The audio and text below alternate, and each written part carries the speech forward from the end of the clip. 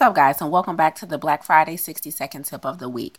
Last week, I told you I wanted you to unprocess your diet.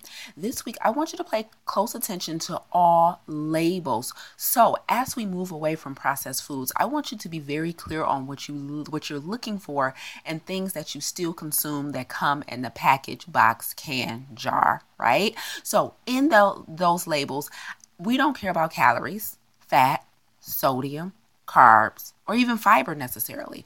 I want you to look at the ingredients. The ingredients tells you everything you need to know because the ingredients is the recipe. So the only reason you're buying this product is because you don't want to do it yourself. You don't want to make this thing from scratch, whether that thing be peanut butter or pasta sauce.